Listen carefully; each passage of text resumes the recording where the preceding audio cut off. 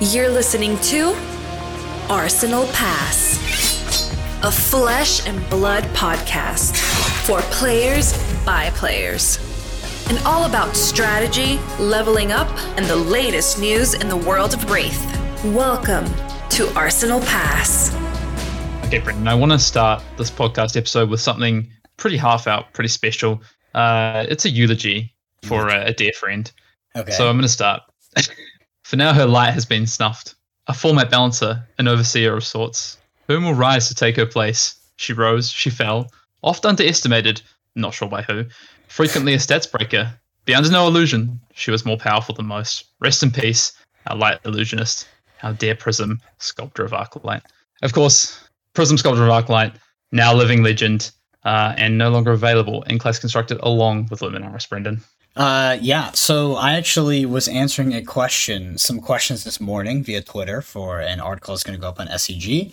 And I actually answered a lot of questions about Prism, because obviously it's a hot topic. I think that the Living Legend status, the recent and new acquired Living Legend status of Prism, is going to have more of an effect on the Flesh and Blood meta than the entire set of Uprising. Every single card that was printed in Uprising.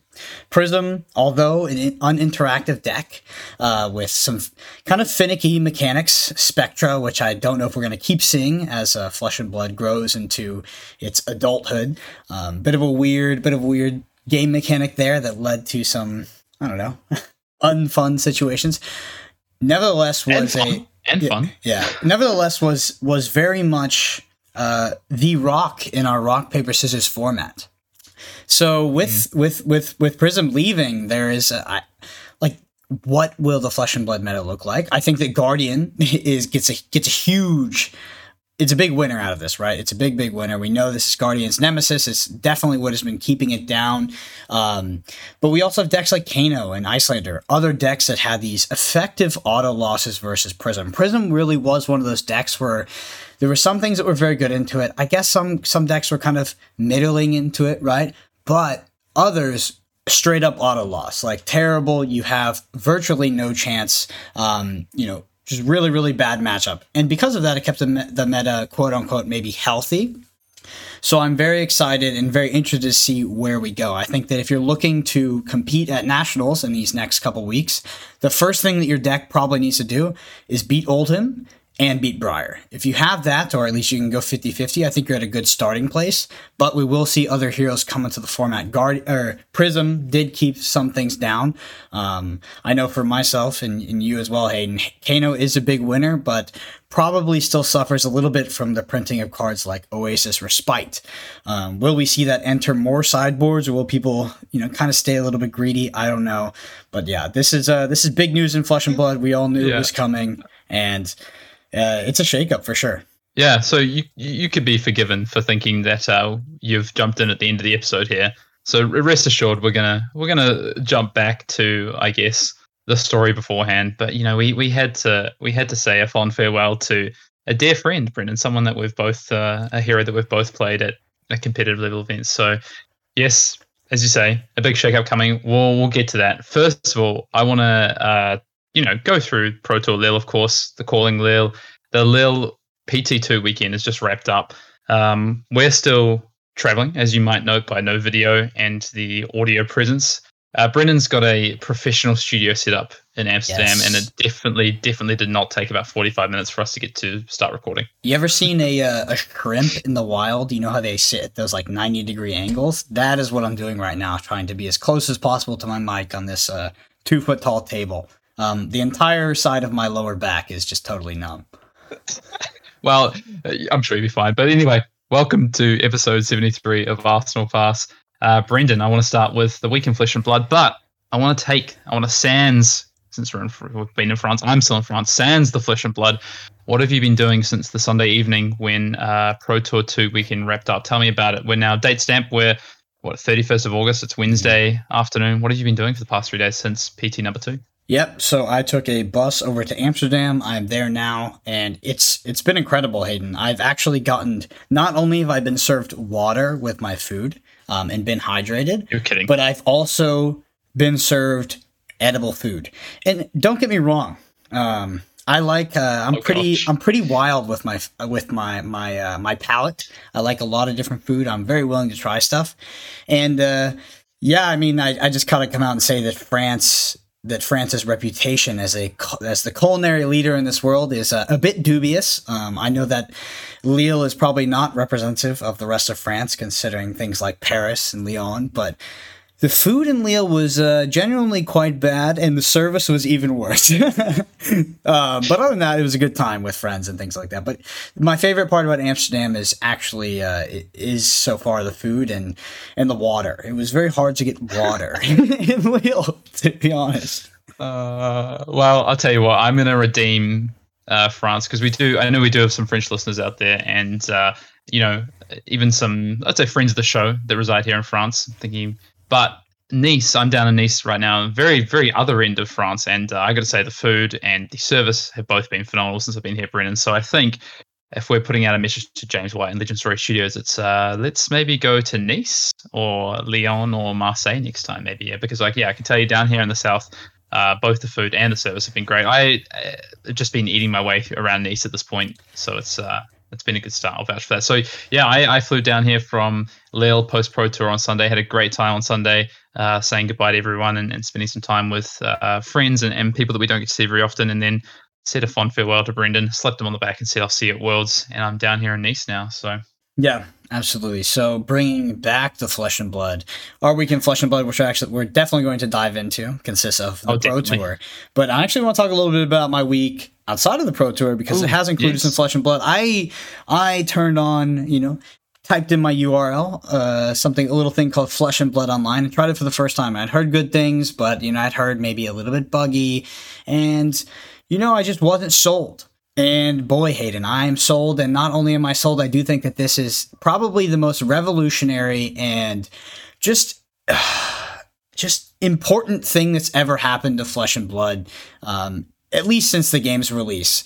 And I know it sounds a bit ambitious to say that, but not only has it reignited my interest for things like Classic Constructed, but I cannot put into words how convenient and effective it is for me to literally go onto that website and just click a random Classic Constructed game, load in my deck via FabDB, and play a legitimate game of Flesh and Blood that not only I can analyze, but I can also learn from. The competition has been somewhat fierce. I was very impressed, but at the same time, I'm just seeing it for what it is and how effective this tool will be for just trying out new decks, new ideas, seeing if things actually work. Because the hardest part about Flesh and Blood right now is that it takes two people. And sometimes that person you're putting on that other deck, it's effectively sometimes a waste of time for them, right? You put them on a Gauntlet deck, or maybe you're playing Kano. Like, how bad is it when your teammate has to play Kano? I can go onto that website, Flesh and Blood Online, and I can spark it, waste someone else's time. Yeah, it wastes somebody else's time while they watch me combo off. Yeah, it's great. I'm totally sold. I'm a believer. Like you said, Hayden, feels like the old days of Magic the Gathering Online. This sort of lightweight client that has the rules encoded where you don't have to drag things, run some clunky software, have a great internet connection, can work without all of those. And yeah, I think that it's going to massively increase the skill floor of players in Flesh and Blood. And I'm not surprised that the recent Pro Tour champion, Mr. Matthew Fox, touted it as his sort of number one reason for success. I just heavily encourage anybody to check it out. It's an incredible program, and I'm very excited for the future. Yeah, and we didn't even get the developers to pay us to say that. So, I think we missed a beat there. No, in all seriousness, not a paid advertisement at all. Brendan's just had a great experience actually playing some games in the past few days. I've had a brief moment to check out the client. Don't really have too much to say beyond that, but I'll definitely check it out in the coming days. All right, moving on with more Flesh and Blood related topics, Brendan, into the news. First of all, big congratulations to all the winners, place getters, and of course competitors from this Pro Tour Lille weekend, just getting there and as an achievement itself. So, and I like to say it to myself because, spoiler alert, didn't have the greatest weekend, but I still competed. Pro Tour champion and new Pro Tour champion, Matt Folks, massive congratulations. Calling winner, Joris Verhelst, if I said that name right, Joris. Michael Hamilton, battle hardened champion, and a special shout out to Pablo Pintor, who went back to back with top 8s at Pro Tours this weekend. Yeah, I think Pablo Pintor might be pretty good at the game. Turns out, yeah. That's quite an achievement, right? Winning a Pro Tour and then top 8ing the one immediately after. It's quite impressive. Also won Madrid. Also won the Calling in Madrid with his team, lest we forget. So Pablo's been on an absolute tear since New Jersey. Yeah. And speaking of back-to-back and hat tricks, we got Michael Hamilton coming in at the Battle Harden. I was actually, speaking of the article that I was answering questions for, they asked who I thought would win U.S. Nationals, and I said it's Michael Hamilton, and it's not particularly close. I do think that Michael Hamilton might be the best player in the world. The thing is his record, or his sort of resume of wins is, although extremely impressive, might not be as impressive as maybe someone's like Pablo's, but Michael Hamilton has not been playing this game for a long time at all, and pretty much every tournament he's played, he's walked up and won. Unless it's a team tournament with me, then we didn't win. Yeah, I wonder whose fault that is. It's definitely not Sean's. I think you look at Michael's record. I mean, a calling top 8, 2 calling wins, a Pro Tour top. I think he finished 17th at Pro Tour number 1. And then goes and actually, let's forget, top 16 at this PT, actually cashed 2 PTIs this weekend, winning Battle Harden as well. So, and also an amazing weekend for Michael there. He's pretty good. Banned and suspended list updated, of course. We had our eulogy to Prism at the top of the show. Prism and Luminaris and Classic Constructed, now Living Legend status and banned from the format. And Blitz, wizard cards such as Snapback and Stir, the Aetherwinds, have moved from the banned to from the suspended to the permanently banned list. I guess there's a bit of a spiel there. You can go check that out on Flesh and Blood, fabtcg.com, sorry. But basically the underlying thing there from the devs and from the team there on the BNS announcement is basically that they feel that Blitz is in a really strong sort of spot. And Wizard sort of was too powerful with those cards, and that's kind of been a prominent reflection after the suspension announcement last time. That makes sense now to move those to the ban list rather than continue to suspend them sort of list after list, I guess, or update after update. And Crown of Seeds remains on the suspended list. That one is not shifting to the banned list. Calling in Charlotte, Nationals US info. If you do want to see that weekend, I think tickets are all available now. Obviously, Brennan, you've been asked some questions for an article that's about to go up. I think that weekend is being held by SCG, right? So big weekend coming there, Calling and Nationals. Info on Dynasty. By the time we put this pod up, it's actually already out. It's happening. It got moved from, I think, the 30th of August to the 1st of September. But that sort of info on the set, I guess that's going to be like, sort of the base information, booster displays, et cetera, what to expect from the spoiler season. That'll be up on fabtcg.com. And of course, Brennan, we did get to see a preview card at the Pro Tour. We got to see the Emperor, the first dual class hero. And, we've got I managed to capture that reveal as it happened. And we've got a bit of a small vlog coming up sort of probably the next week on YouTube from the PT. But Brennan, I just want to get your initial thoughts on the Emperor card and our first dual class card, Wizard Warrior.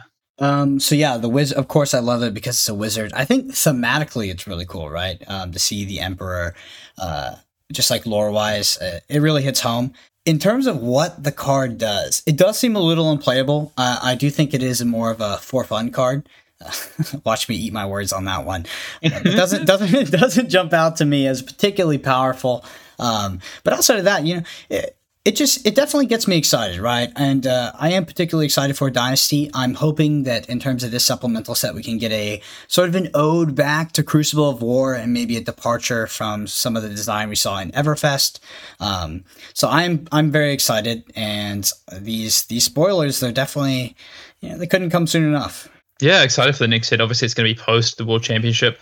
But I think the big thing as well with I feel that this is kind of the start, right? This is the card they want to show because it's steeped in lore with the Command and Conquer sort of piece of it and the art. It's iconic at this point with Command and Conquer.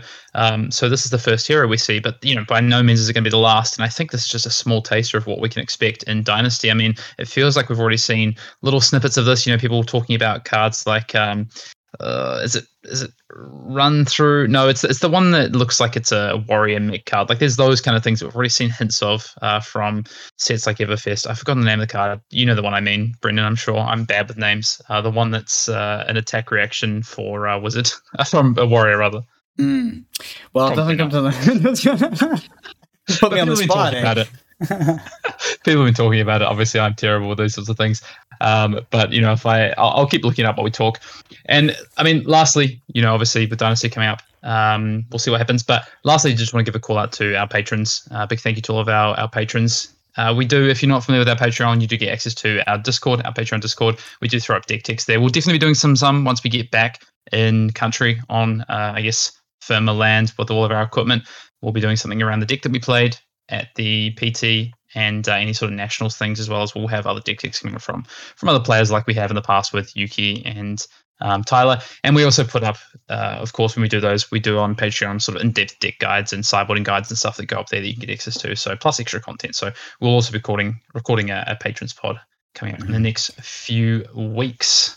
Yep. Brilliant. And speaking of inedible food and my recently acquired edible food here in Amsterdam, it is time for the Command & Cookout section. Hayden, I know you are finally not starving as well, so let's go ahead and get into it. Yeah, of course, Brendan. I'm well fed, and I did just want to point out that the card that I was thinking of before is Blade Runner, of course. And with that said, we do have a great question in the Command & Cookout this week from Fancy in the Arsenal Pass Patreon Discord, who asks, how do you feel about class-specific defense reactions? Do you like them to stop lots of damage efficiently, thinking Guardian Warrior, or stop a generic amount of damage but have a special trigger that can shape the turn? Fancy points out Wizard, theoretically Ranger, Traps, although Fancy does say they may seem to be half-baked attempts. Not sure about those ones. But of course, we do also have things like Reckless Swing and whatnot, a lot of other defense reactions that do have upside, I think Biting Gale, things like that. So, interesting question. I've never really thought about this, Brendan, but what do you think about defense reactions and especially, particularly class-specific defense reactions and their role in the game of Flesh and Blood? Yeah, so one that comes to mind that's definitely not a half-baked attempt and is also quite thematic is something like Flick Flack. Debatably too powerful, to be honest, but a great ninja defense reaction, although uninteresting in how much it blocks for it, 0 for 4, 3, 2. It is cool how you do get an additional defensive value on your next card with combo, right? So it sort of incentivizes you to have combo cards in your deck. Obviously, meshes very, very well with something like Katsu. I think thematically, that one is quite nice. I do think defense reactions, I don't know if it still holds true, but it definitely did in the past. That it was a scary design space, right? Because too many, then you could get these sort of ultra defensive fatigue decks, which is kind of what Ninja Control was. But I think nowadays we may have either superseded that possibility through the power level of current cards and decks, specifically some of the Rune Blades, as well as maybe classes like Wizard that don't care too much about defense reactions. We have cards that play well into defense reactions, right? Command & Conquer, obviously, being a staple exude in that. Confidence. Exude confidence, exactly. So less worried about them from a design perspective as I used to be back in the earlier stages of the game. But I do think that if they mesh with sort of what your class is already trying to do, they can feel quite nice for a mid-range deck, right? So mid-range Ninja, might play something like defense reactions just inherently because they're so efficient, right? You don't necessarily have to be a fatigue Ninja deck to add something like Flick Flack into your deck, right? So I think overall, I like them, right? But I always worry about fatigue, right? I always worry about fatigue because I think that it is one of the less healthy things for the game, not at a professional level, but more at like an armory level, because that can be a particularly bad experience for new players. And while that strategy can usually be very easy to implement, it can be quite hard and technical to beat. Mm-hmm. No, definitely. I think when it comes to the defense reactions, what I find most interesting is basically what you said. You talked about, do they mesh with what your class is trying to do, and in particular what your game plan is trying to do. Sometimes defense reactions just don't make sense to be in a particular deck, no matter what the effect is. But what I find really interesting is these defense reactions that they're less about pure numbers. I think for some classes and some strategies, those are good, and we want to have those in the game. So we have some 0 for 4s. I think those are good to have. I think about a card like Staunch Response, for instance, as a class card, which is just as pure numbers, right? Same with, which is what Fancy's alluding to, I'm sure, with Sharpen Steel. That's not called Sharpen Steel. Steel Blade Shunt. My goodness, my card names today are failing me. But I do really like defense reactions that are less, I guess, pure numbers and a bit less obvious in terms of what the return is on them. So I like a card like Biting Gale as a defense reaction. I think is really interesting out of Guardian for Ultim, for instance. Things like Reckless Swing in Rhinar. These are defense reactions I find a lot more interesting. Things like Sigil of Suffering in Runeblade. Let's give Runeblade some more stuff. Let's have some more defense reactions in Runeblade. But no, I like that card. I think it's really interesting that it's on the surface it's a 0 for 5, but will it always be? It causes your opponent to make decisions. Same with Biting Gale. I like those things. So in general, I'd prefer to have those as the defense reactions, I think, down the line in this game. Traps are certainly interesting to me, but are they a bit underpowered? Maybe not quite the right time for them. So I would like to see more of those things explored rather than just straight pure numbers, I think. Yeah. I think my favorite defense reaction is probably Reckless Swing. It is kind of pure numbers, but it drastically changes the way like your opponent. I mean, it just changes the end game, right? Changes the late to end game and sort of what your critical life threshold should be when entering that. And I think it's a particularly interesting card to play against. Your opponent usually will be pitching it, and you need to play around something like: is there 2? Is there 3? What sort of life total am I willing to go to? So I particularly like that one. There are some others that have missed pretty hard, right? So we talk about Ranger and Traps, but I also think pretty much all of the Wizard defense reactions are quite terrible. Maybe the new one. Maybe the new one is reasonable in something like Icelander, but at least for what Kano is trying to do, it is just so anti-synergistic to an extent because of the resources, not actually the effects. So something like Absorbent Ether, great effect, just like way too expensive for sort of what kind of resources you need to pull off reasonable combo turns. But yeah, I think we've had some hits and some misses, and I think it's something that I think they can keep adding it to the game. I think the design space is safe now that there are plenty of tools to answer it, which there wasn't in the past. Yeah, it's actually funny when you think about some of these defense reactions that don't see as much play.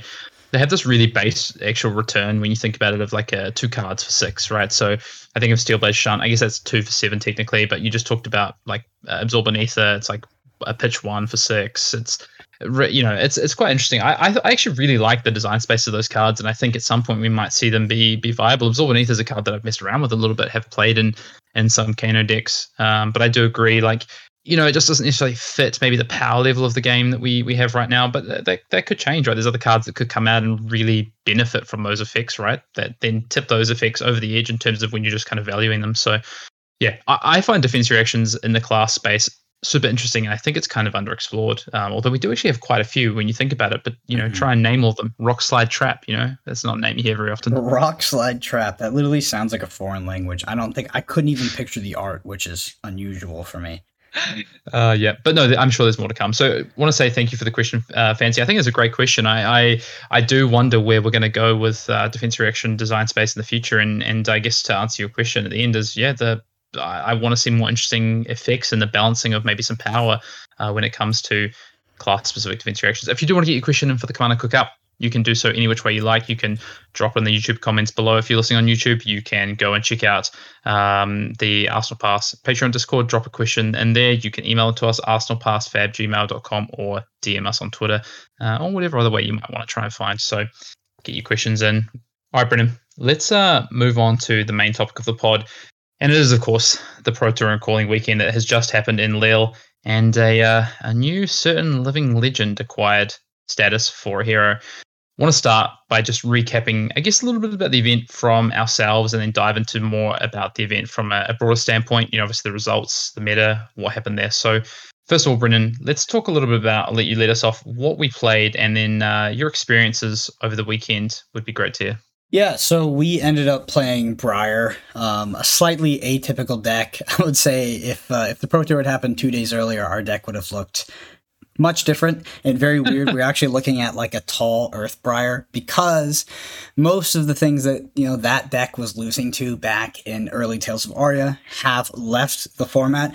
Nevertheless, with things like Spellbound Creepers and just like, I don't know, Channel Monroe, it just feels like these sort of zero cost Briars are where you want to be. But we did end up tweaking the list a little bit. In terms of getting towards that list, it's very much not our ideal deck to play. I know that Hayden, Sasha, and I very much strive to play a deck that is not expected, kind of competes on a different axes, whether that is something like Fatigue Ninja, sort of the original chain deck, right, that was particularly good against Fatigue, which was the predominant strategy against that deck at the time.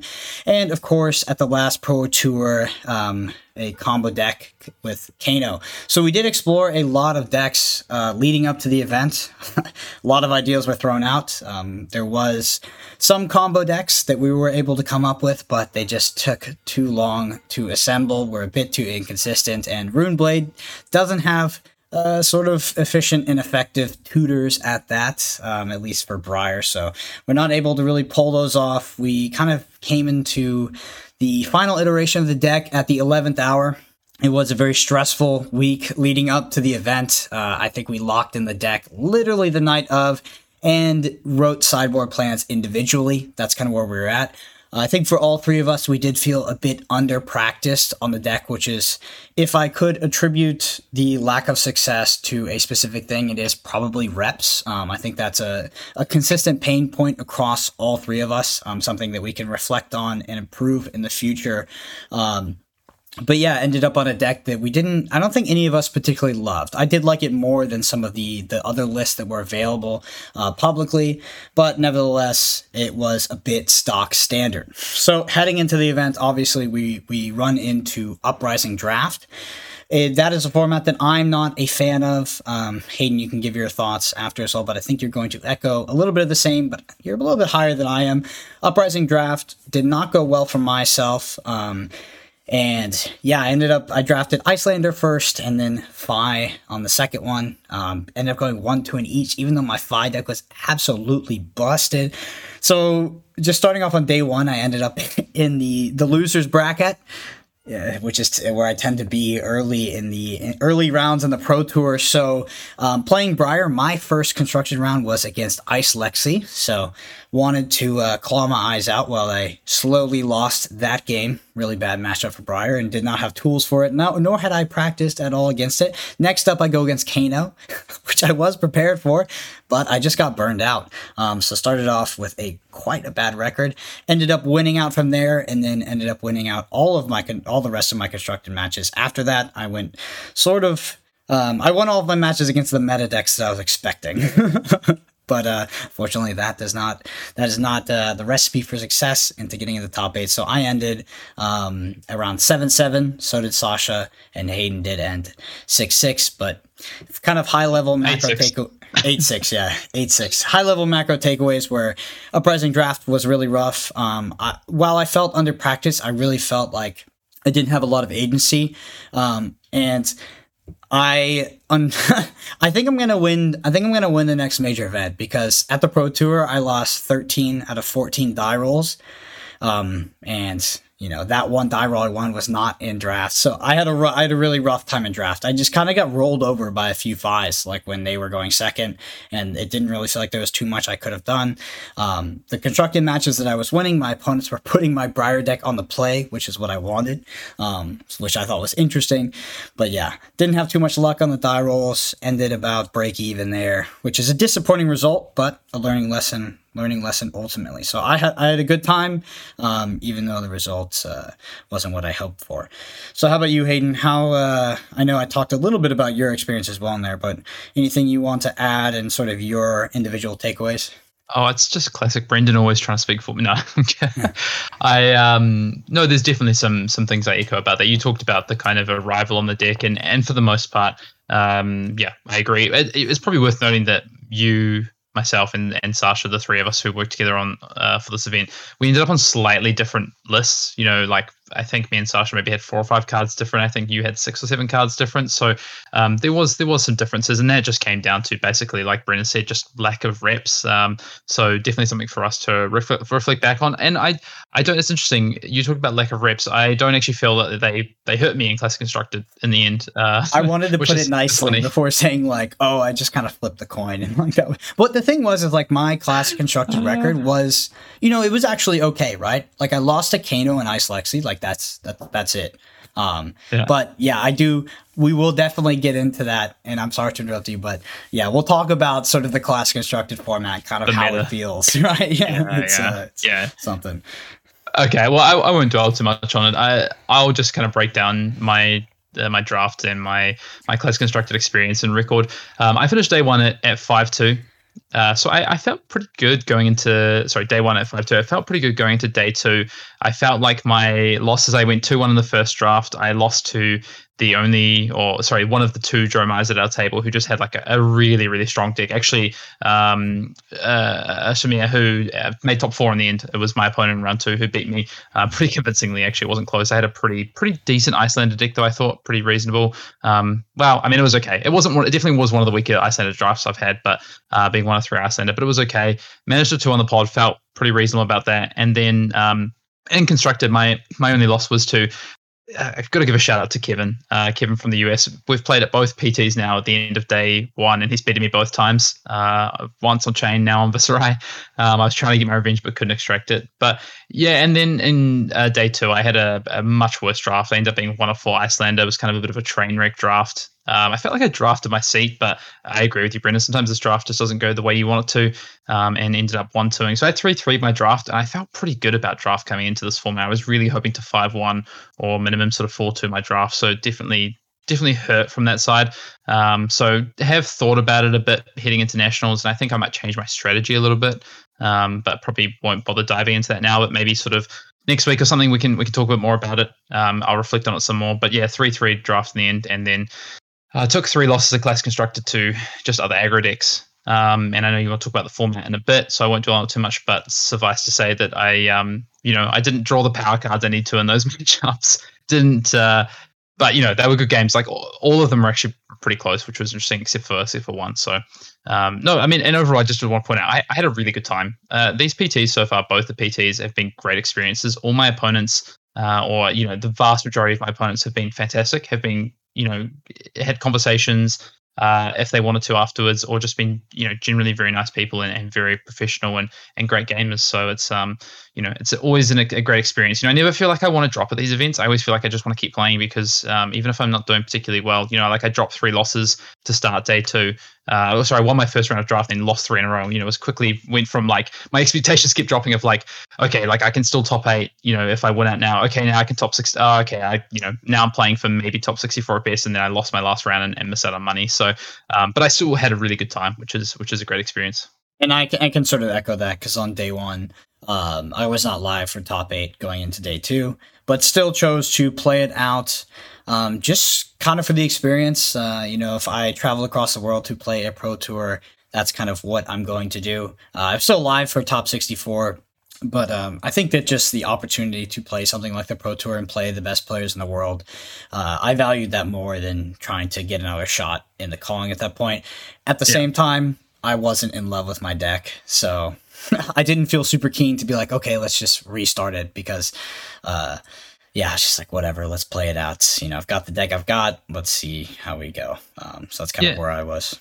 Talk to me a little bit about, I'd love to ask you about just the kind of competition as well. Obviously, we talked about from our side, Brendan, how things went. We feel that, there's some things that we feel like could have gone better, but ultimately I think some of them didn't necessarily hamper our actual results. There's a few things there, but what about the actual level of the competition? What about the event itself, the players that you played against, and kind of what you witnessed over the weekend? How do you think it's shifted from what we saw in Pro Tour New Jersey? Yeah, I mean, all very good. I would say in Pro Tour New Jersey, I had a bit of a harder time evaluating because I did happen to run into so many prisms on Kano and then had to kind of restart in the calling there. But in this Pro Tour particularly, I did feel like the skill level of my opponents was quite high and consistently high. I actually can't really call back to a single opponent where, there was a large skill disparity downwards.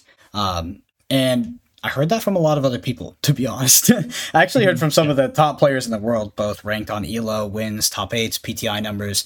Like, I had a few come up to me that didn't make day 2, or at least weren't live for top 8 in day 2, that were just like, they actually said, I don't know if I'm good enough to be here anymore. And I was like, oh, no. But, like, that's true. Like, a couple of bad results in a row, you might feel like that. But there is some truth to that sentiment in the sense that, like, the average level of player is just so much higher than it was even at PT1. And this is something that's been happening quite a bit.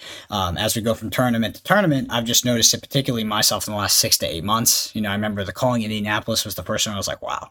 I went to a calling and I didn't get a single free match, which that was not the norm before. PT1, very high level of play. And PT2, I felt like the highest level of play so far, which is not too surprising, but important to note because I think it is a sentiment that's echoed by most of the player base. Yeah, it's the one takeaway for me in terms of, just like that, talked about that skill gap and things like that is in Limited, I think, previous players tend to know their decks, their classic constructed decks really well. Either they default into a sort of a comfort pick. We saw that at PT1. I think we saw that here as well. Heroes they know, heroes they've played a lot of, game plans they're really familiar with. So that makes a lot of sense, right? But just the play in Limited, I saw very few mistakes happen in my Limited games. Players playing really tight, trying to understand what the opponent had, thinking about what I might be, what my lines are, and to try and counteract those, play to those lines, try and stay within the tempo of the game, which is really impressive to see. Because I think in previous Limited formats, heading into this, I haven't maybe seen that as much. And I think that's a real testament to just the level of play coming through here. And of course, majority European event. At risk of stirring up some emotions across the world and the rivalries around the world, the European players put 7 of the 8 players into top 8 and had a really good showing across the event. And I think majority of players I played against were European, very good players. So, I'm interested to see how both regions, but also just the high level of competition continues to develop as we go through. We head towards Worlds and of course PT1 for next year. So which I guess will be PT4, whatever it will be. It'll be interesting to see. I don't think that there can be much of an argument right now. And I know that some people might feel emotionally charged about the region, but statistically and pretty obviously, in my opinion, Europe is they're the champ, right? They're winning out. They're performing extremely well. They did a PT1 as well. So I think that Europe is currently the strongest region in the world. Well, we just take it off stats, right? It's true. That's what results being put up right now. So I think Worlds is going to be super interesting. We're back on US soil. Let's see what happens. There's a lot. I think Worlds has a lot more opportunity for people to travel to as well. Like just traditionally, West Coast is just infinitely easier to travel to than the East Coast if you're not from Europe or the US. So I think about Asia. I played at Calling Singapore, again, solid level of play there. Really, some really good players. I mean, there was a Singaporean player who was actually the last undefeated player at this PT. Unfortunately, just had a few rough runs and didn't make top 8 in the end.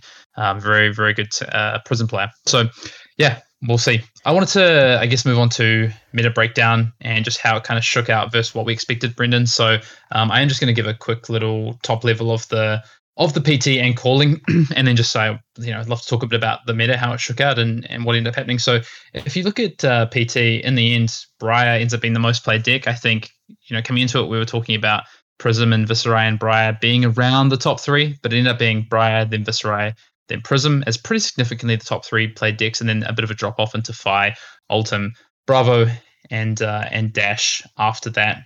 And if you look through into, I guess what we saw with the calling day 1, again, Briar most played, Viserai, then Prism, and then just a bit of a slight drop off, less of a drop off this time into Dash being the 4th most played, interestingly, Fi and Bravo, and then just kind of down from there, quite a bit of Dramai as well.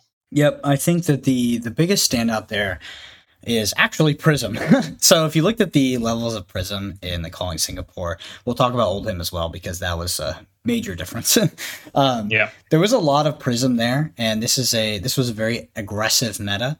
So in order for Prism to do well at this tournament, she had to thrive in that aggressive meta, which, sort of the general, theory, ideology around Prism is that she struggled into that.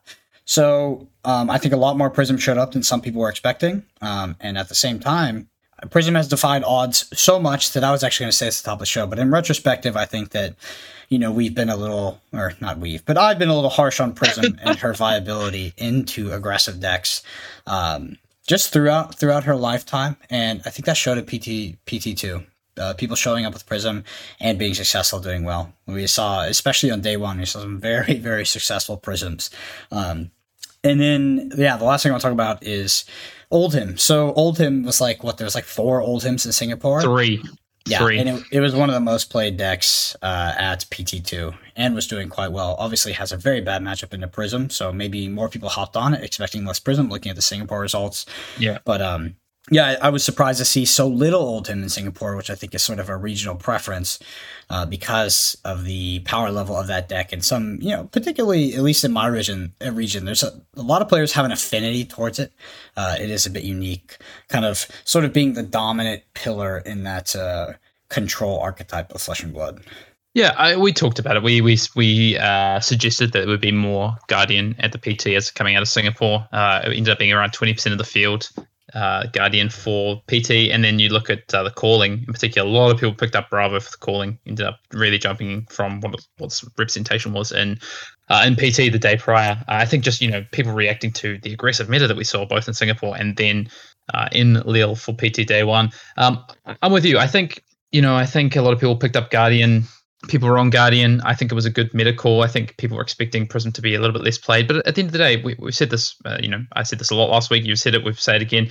Prism is strong. Prism is just inherently a strong hero and a strong strategy with Spectre and Phantasm. So, I think to see the results in the end, not that surprising. I do just want to point out, so no Prism in the top 8 of the PT and also no Oldhim, but both in top 16. I believe there was 2 Prism and 3 Oldhim in the top 16. So, the remaining 8 slots outside of top 8, 5 of those were taken up by Oldhim and Prism. So really close to, a 1-win away effectively. And we've got a bit of a different narrative. Maybe it's only 2 Briar in there and there's some Oldhim in there or there's a Prism in there. It's I think very close to being a different narrative. I guess the one that stands out is, the kind of, and we can talk about this anecdotally from what we heard heading into the event, but Players Banquet Thursday, leading to the event, all the talk was about Dash, right? People were scrounging around trying to find their smashing good times to put into their deck.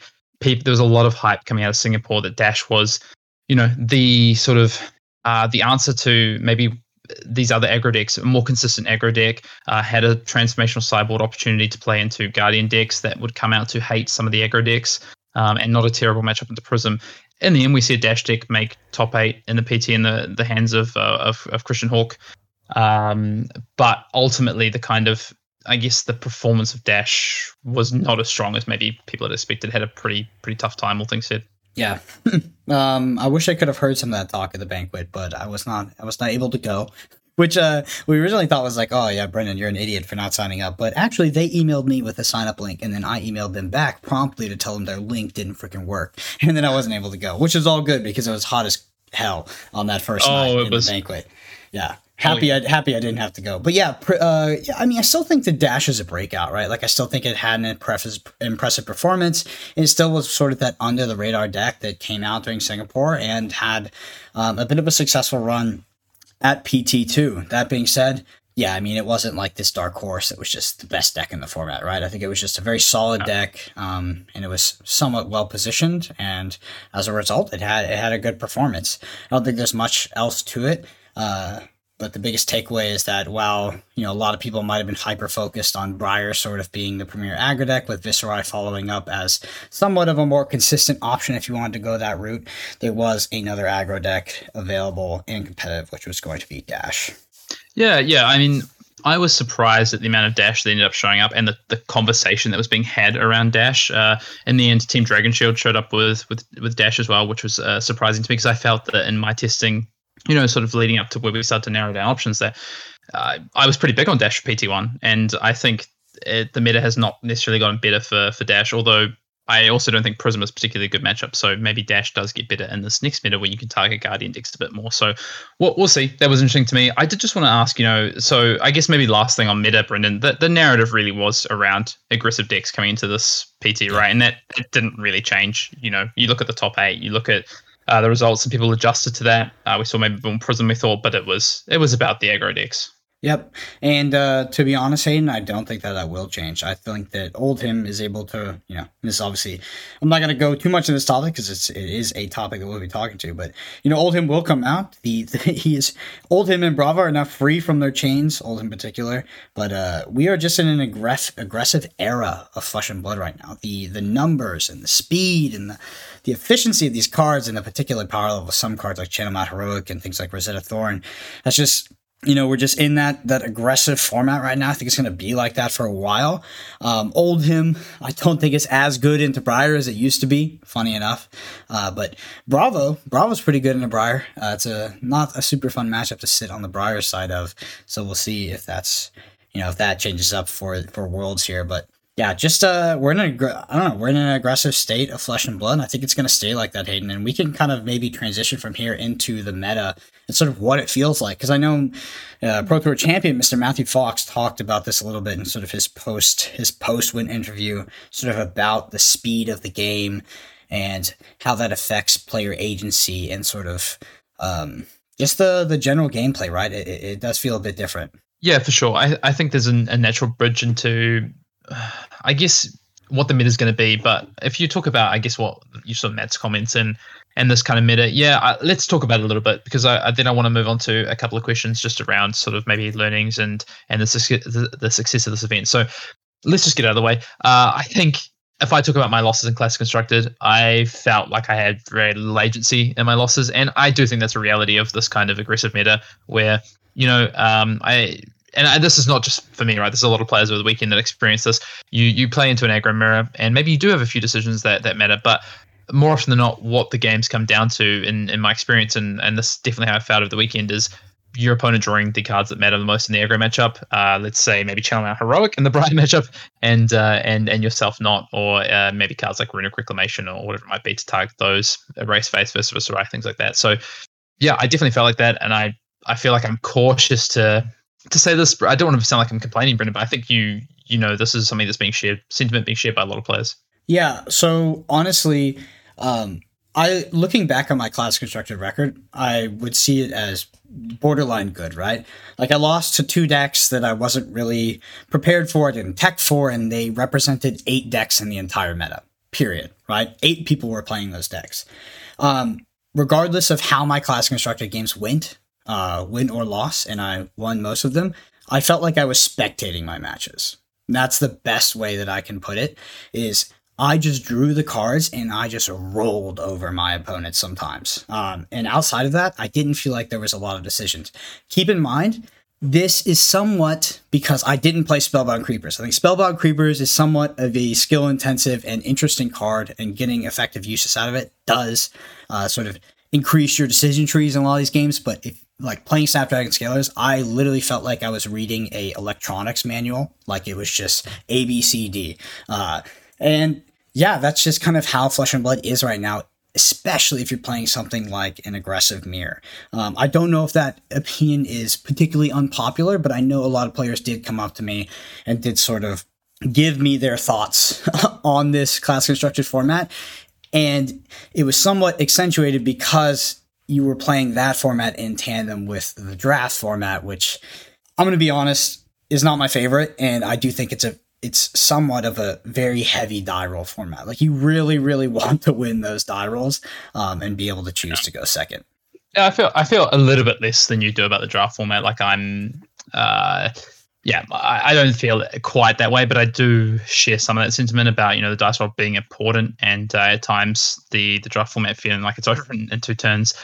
What I'll say about the Classic Constructed piece as well, and, this happened on the other side for me as well, like you say, it's kind of rolling over opponents. I played against Caleb Van Patten. Finally, nice to meet him. Margin Bay, as people may know. And just, on from his side, with Sonata. On my side, triple Mount Heroic. Like it's a very polarizing game, and, not a lot of agency, unfortunately, in that game. But I want to say, on the flip side, when you talk about this, there's 2 things it could come down to. So you could look at this and say, well, as deck builders and as players, maybe there's more we could be doing that we're not doing to reduce this. You just talk about a thing there with Spellbound Creepers versus Snapdragon Scalers and agency and decisions to be made and ways to get edges in games potentially. On the other side, the other side of the coin, it could be just a fact of this is the best way to build decks in this meta, and that's what it comes down to. And I'm not sure which is. I think both are true to an extent. I think one is a lot more dominant, and I'll let players make up their own minds about that. I'm leaning towards the latter. That this is just kind of the reality of the meta, unfortunately. But I'm also open to see what happens now that Prism's out of the format, and potentially Guardians have a lot more, I guess, freedom and space to attack these aggro decks potentially, and other decks. We talk about Icelander, Elixir, things like that as well. Yeah, I mean, we can just use that to hop into Prism Living Legend and just kind of expand on that a little bit. I think that, like I said at the top of the show, I think it's the sort of the biggest impact on the Flesh and Blood class constructed meta in a long time. I think it's more impactful than every single card in Uprising, like the entire expansion, particularly because, yeah, I mean, in a rock, paper, scissors format, Prism was that rock, and now we've got to sort of readjust and refine our identity for what the classic constructed format looks like, and I think the Guardians are huge winners in this. Guardian was a deck that was so good that it could show up to a tournament with 100% auto loss to Prism and still do very well. Obviously, it might be something around 95% or 90%, or maybe someone feels particularly strong about it being favorable for Guardian because there's crazy people. But it was so good that you could show up with that deck and take that auto loss. With Prism being like the second or third most played deck, it's just absolutely crazy. So I think it's a big win for Guardian. I think we're going to see a lot of Guardians come out. And, Guardian is, at least something like Bravo, is particularly strong into Briar. I know Oldhim is seen as strong into Briar. I think that matchup is not as bad as it used to be for Briar. And, Oldhim might actually be able to adjust more to make it more favorable for them now that they have to worry about something like Prism. Nevertheless, I think that a lot of us are going to be adjusting. We're either going to be adjusting the Guardians because they're good enough to sort of kind of hate out the current iterations of Briar, or it's going to be a bit of the same in the sense that you just have to be able to beat Briar first and foremost. And I guess beat Briar on sort of the delta, because I don't think anything can beat Briar on the high roll. It's just crazy. Yeah, I mean, we can start looking at just the who wins, who loses out of this, right? And this is something that I'm way more excited to talk about. I'm sure any listener of Arsenal Pass could sense my trepidation talking a little bit about this current format we played at the PT and how I feel about the aggro mirrors and things like that. And that's because ultimately I just don't know. Maybe I feel like I could have done something different. I always feel there's agency as a player, even when I feel like the agency is lower than I would like it to be. So I do have some trepidation about diving into that and talking about it. But ultimately, that format is kind of moving, and we're moving into this format where Prism is Living Legend. And if you look at just straight up who are the winners, you just, it's Guardian, it's Icelander, it's Dremaiah, right? I think Dremaiah is a winner out of that. So these decks that I think you can build in really interesting ways. Elixir's a winner as well, I think. And you can potentially really build to attack this aggro meta, and you don't have to worry about this, like you say, the rock coming in and crushing you and just kind of giving you a 20% of the field, a terrible to close to auto loss matchup. Now you just remove that and you get some freedom with the way you get to build and play your game plans out. Yeah, and I think that the Living Legend of Prism could be really good for the game, or it could be one of the worst things that's ever happened to the game, and I think time will tell. Let's find out. Yeah, because if we lean in, like, let's say Fatigue wins out, then yeah, it's going to be really bad, most likely. But if Fatigue wins out, we could see the reemergence of mid-range decks, which I know is like this forbidden prophecy that, nobody thinks will ever happen again in Flesh and Blood. Like, can you imagine a freaking mid-range deck actually being played in a competitive level? Something like Rhinar. Come on. With evasion, with evasion into these hyper control decks, but that would probably be close to the line of what the answer would be. So I think that it could be really healthy in terms of it shakes things up. Like there's an actual deck that can combat Briar at a reasonable extent. Maybe there's something to answer Guardian, and maybe it's a healthy meta. The other side of it is something I think is actually less likely. I don't think it's going to happen, but Oldhim could win out. Oldhim is just a very, very strong hero in class, Crown of Seeds and Oldhim's ability, and of course Winter's Wail, just ridiculous cards. So could win out and could just be a sort of a Oldhim control Winter. But I err on the side of it being interesting at least for a while, and also just being very different. I do think the meta will be quite different. I think at the very least, I genuinely believe that Bravo has a favorable matchup into Briar, and that is enough to shake things up. Yeah, I agree. Like the target is still on Briar. It's still, you walk away from the PT and it lost a good matchup, right? In the form of Prism. But the deck hasn't changed itself. It hasn't lost anything. It hasn't lost tools. There was no ban or suspended impact to Briar. So Briar's still got to be public enemy number one, I think. And if you move beyond that, yeah, like we just talked about the winners. So what about some of the decks that lose out of this? Briar has to have some impact onto it, but I think about, is this ultimately it's probably slightly net negative for Viserai. I think for Fi, this is a negative thing. One of its best matchups is out of the format. Yep. Those are the two that come to mind for me, to be honest. And kind of bouncing back to who it's good for, even though I know this is wishful thinking, it is definitely good for Kano. Kano, baby. It's good for Kano. If they didn't print Oasis Respite, I think I would probably play Kano at Worlds 100%. Even if people were going to play, pack reasonable amounts of Arcane Barrier, totally cool. The Kano combo deck obviously thrives in low Arcane Barrier, but does totally fine in the higher levels of Arcane Barrier as well. When you get cards like Oasis Respite and the Guardian one that blocks 6. Steadfast. Cards like that are really rough for it, to be honest. Hard to find windows with a Steadfast and Arsenal or something of that nature, or drawn in hand. So those cards are still going to be rough for Kano, but big win, Hayden. Prism was a terrible matchup for Kano. That's true. I did beat it at the PT. I just want to point that out. I did beat one at the PT. I did beat one at the PT. Sometimes you get the 10%er and you get it falls your way. Exactly. Yeah. What about things that I do just want to quickly talk about before I ask you one last question to wrap up the pod, is things that haven't moved. I think mid-range is not back by any means. I thought about Rhinar the other day. I don't think it's Rhinar's time, unfortunately. I gotta play Briar, eh? Like, it's just like those aggro decks are still gonna roll you. Yeah, Bravo is not a particularly amazing matchup. Icelander is, there's all these things that are coming back and around. I don't think things like Bolton, I don't think things have changed. Unfortunately, that hero just kind of has an inbuilt handicap. So there's a few things. So I want to ask you, there's one last thing I do want to ask, but before I get to that, if you were, I know you're not going to US Nationals, we've talked about in the pod, you'll still be in Europe, but were you going to US Nationals in 3 weeks' time? Where would you start with your testing? Like, what are the things you'd be trying to potentially exploit and explore? Like, is something like Icelander maybe something that comes to mind? Yeah, and before I answer your question, both you and I did miss one big winner, and this is probably on a lot of people's mind, and that is Dorinthia. Dorinthia is a big winner. Prism was a particularly bad matchup. We saw Fluke and Box take Dorinthia to some success at the PT. Top 64? I know on Flesh and Blood Online, I've been seeing tons of people play Dorinthia. I think that people are going to be picking that deck back up. Whether or not it is competitive at the highest level, I don't know. I'm not sure yet. But it's a big winner, and I think that Dorinthia is a deck that a lot of people have wanted to kind of get back into for a long time. All right, to your question, how would I prepare? I do just want to count it quickly. It did top 8 calling as well. I think worth noting there was a Dorinthia in top 8 calling.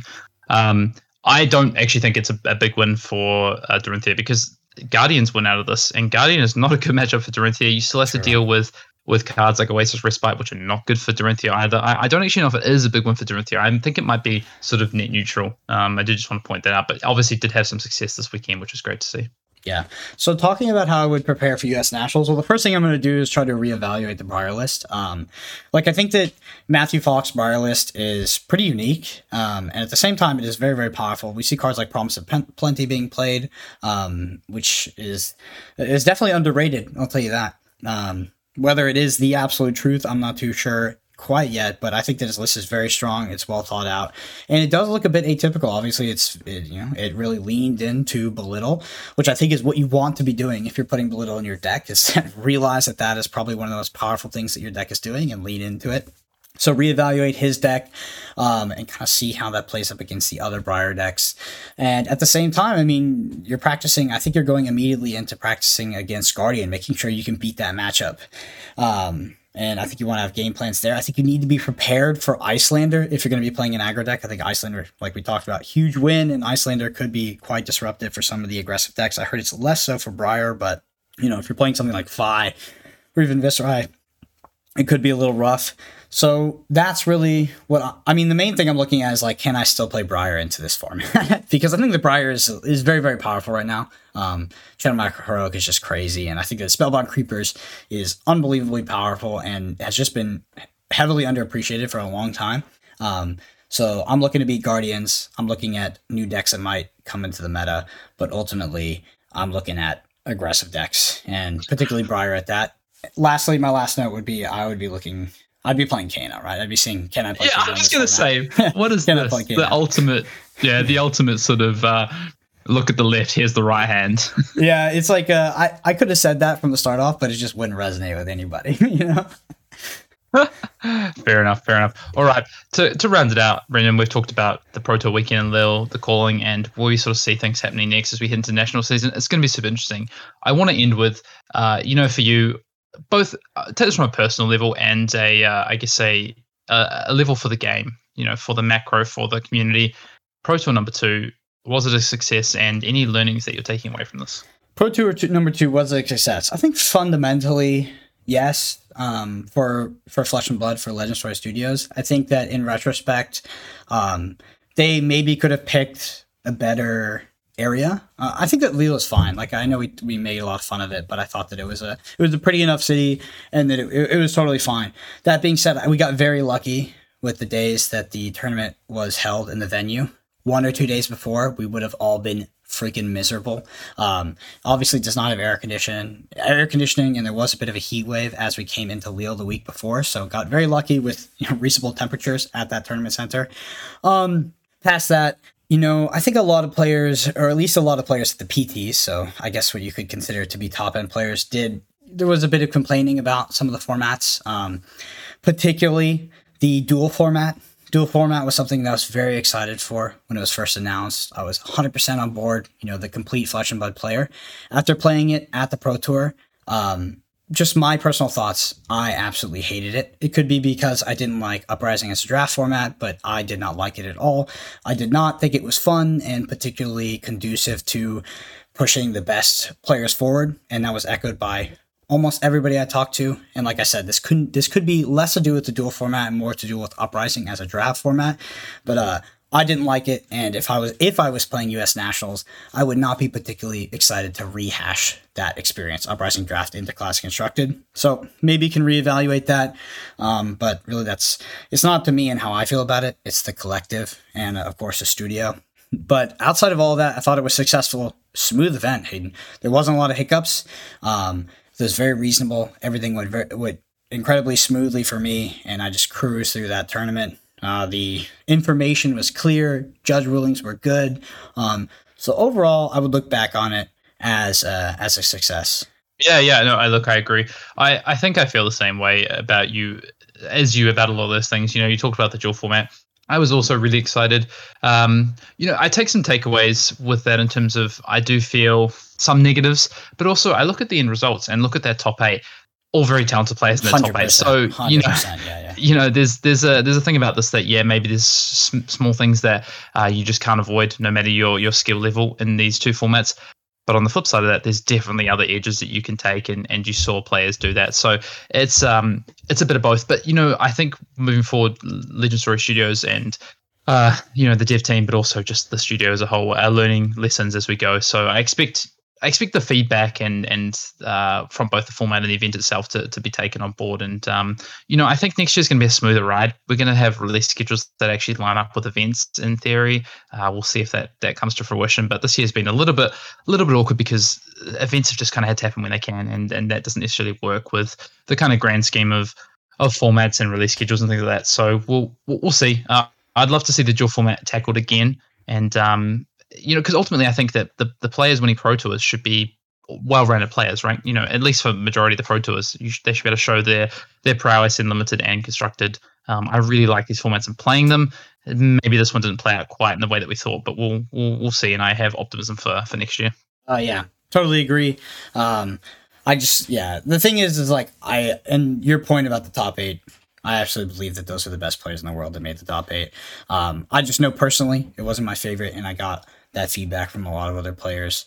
And we'll see in nationals. There's we're gonna round number 2 on that, and of course World as well will include draft. But all in all, successful, and I think a good Pro Tour number 2 for the books. For sure. Exactly. I think there's a lot more that Brendan and I could dive into with, learnings and things like that. But I think we might save that for another week on the pod. Go away, stew and reflect. Obviously, we're only 3 days removed from the Pro Tour. There's, postmortems and things to be done. But ultimately, at the end, I just want to say, Brendan, I had a good time. It's hard to have a bad time at these Pro Tours because of the community and because of just the opportunity to actually travel and play these events. So I just feel that we ultimately very fortunate, and I can't wait to do it all again in San Jose in a few months' time. Less than 2 months at this point, or 2 months exactly. Yeah, absolutely. Cool. Well, that's going to wrap it up, Brendan. I don't think we have a Google review this week while we're traveling, but don't worry. Rest assured, the Google review section will be back. And if you do want to get your review in, go to ratethispodcast.com/Arsenal Pass and leave us a nice, juicy review that we can come back to. We do appreciate it. It does help us get on those rankings and get out to people so they can see that, people do listen to us and they do like a little bit of Arsenal Pass. Brendan, anything else to say before we sign off? Nope, that's it. I can't wait. I'm excited to, although I do not get to participate, I'm excited to see the national championships take hold around the world, see the results. And yeah, I think we're going to have a lot of content to sort of deconstruct over the next couple of months in preparation for Worlds. So definitely keep an eye out for that. And Hayden and I will be sort of quick on the response to make sure that you all are prepped for your individual national championships, or at the very least, the upcoming World Championship. Yep, we're definitely going to dive into some juicy topics next week, I'm sure. And we'll even start to touch on things like Blitz as we head towards the World Championship. We'll definitely be looking at the format ourselves. So, do want to say a big thank you again to all of our listeners and to our patrons especially. If you do want to get involved and discuss with me and Brendan, you can jump over on Twitter to the Flesh and Blood Twitter. We're at Brendan APG for Brendan, of course, and at Fian_Dale for myself. We do engage on there. We post. We talk about the events that we play in and share, as much as we can over there. Otherwise, that's kind of it. And we'll see you all next week. See y'all.